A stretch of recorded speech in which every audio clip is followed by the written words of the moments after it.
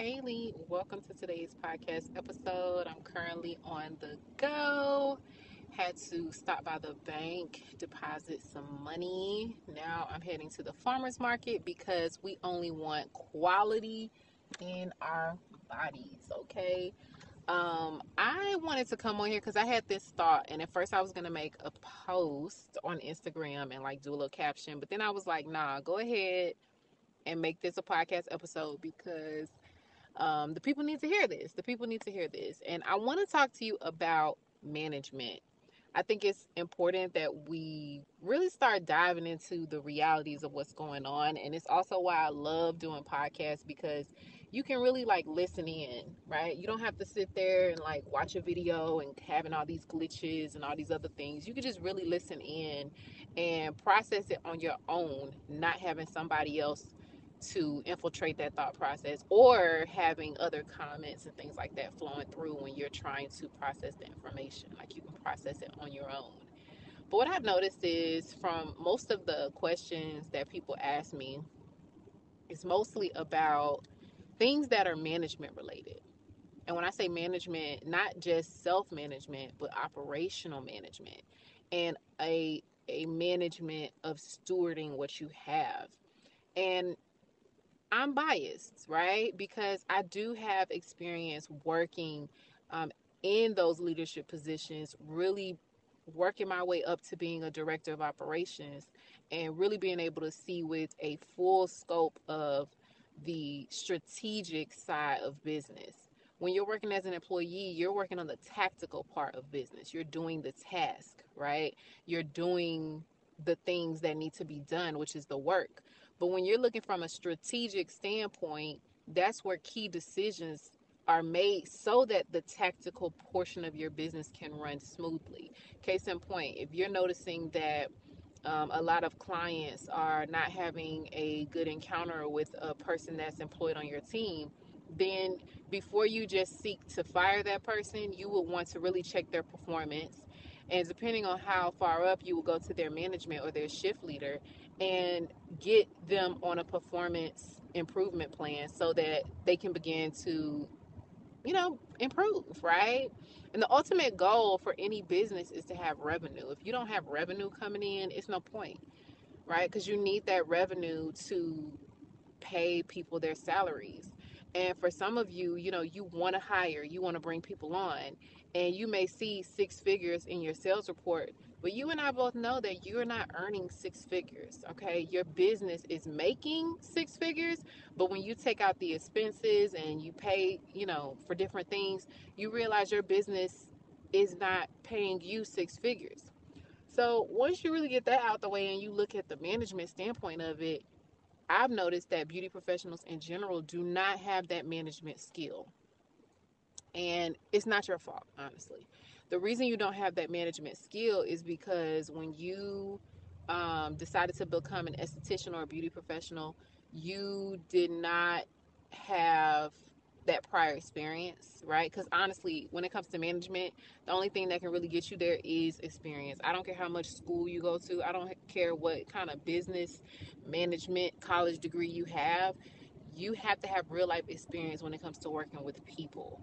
Okay, you learn people by working with people. That's just the point blank period of it. Okay, so with you, if you haven't had that management experience because you've never worked that position, or because you have not taken a college course or whatever the case may be, then you are looking at your business from a tactical standpoint and you're doing things and you're not understanding that those things that you're doing could be damaging your business. Okay, here's the thing: the going rate for managers right now is between $2,000 to $4,000, and that's whether you have somebody that is an independent contract for your business or whether you like hire somebody at a low end rate of like $13 to $14 an hour.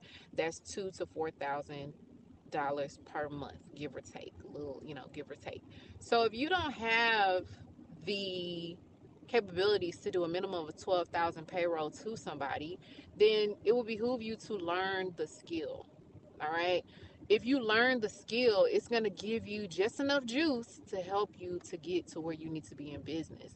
Because for some of you, yes, you're a business owner, and it's crazy to see, okay? Because when I see it amongst beauty pros, is this my business? I do what I want to do. I set the prices. I do this. I do that. But here's the thing: having that type of pompous point of view would help if you were valid, right? So that helps if you already booked and busy and you really just found yourself having to explain yourself. However, it's almost like the concept of saying you're a king. If you have to say you're a king, you're not a king, right? So if you have to keep trying to explain to people your price point, then it really is not validated. And trust me, I had to figure this thing out too, because with the beauty industry, I'm like, why are these people not investing in customer service? Why are they not investing in, um, people to help them in their business, like their accountant? Trust me, I run racks to my accountant. So I'm like, why are people not paying for the specialists to do the things in their business that they know need to be done? Because if they wait, then they're going to have to run even more money, because now they're having to fix a problem. And I had to understand that beauty pros, we're a cash fast business. So it's easy to say, oh yeah, I'm making money, I'm big balling, yada yada. But if you got to keep saying that to yourself, eventually you have to ask yourself, like, how long are you gonna say this before you start believing it, right? How long are you gonna say that before you really believe it? And that's a true conversation we gotta have, because when it comes to the management of your business, it's kind of like church. People don't go to the pastor unless they need some healing, right? People don't go to the courthouse unless they've had just a record of failing at their situation, whether they get sued or they divorced or whatever. So really looking at your business from a holistic standpoint, and I would even encourage you to go as far as to go on Google and search and see, like, the position of a spa manager and what the responsibilities come with that. Because if you genuinely can say that you don't know what KPIs are, you don't know what none of those metrics are, you've tried yourself to figure out how to drive more revenue and you just don't know how to do it, and you're expecting someone else to show you how to do it, or you don't know what to do with your time, or you don't know why you're not getting clients, or you don't know, why people are not rebooking with you. If you genuinely don't want to take the time to pay somebody, then you're going to have to take the time to learn the skill. And because this skill and or this person drives revenue for your business, it will not be cheap.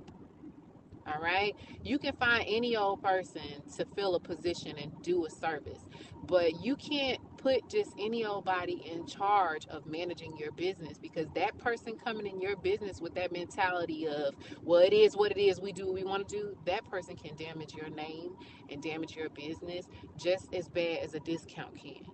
Go and throw discounts and Groupons all over your business and watch your clientele change to the point where you don't even want to be in business no more. I'm telling you, I've seen it countless times with many estheticians. And the thing is, when you made that decision didn't have strategy behind it.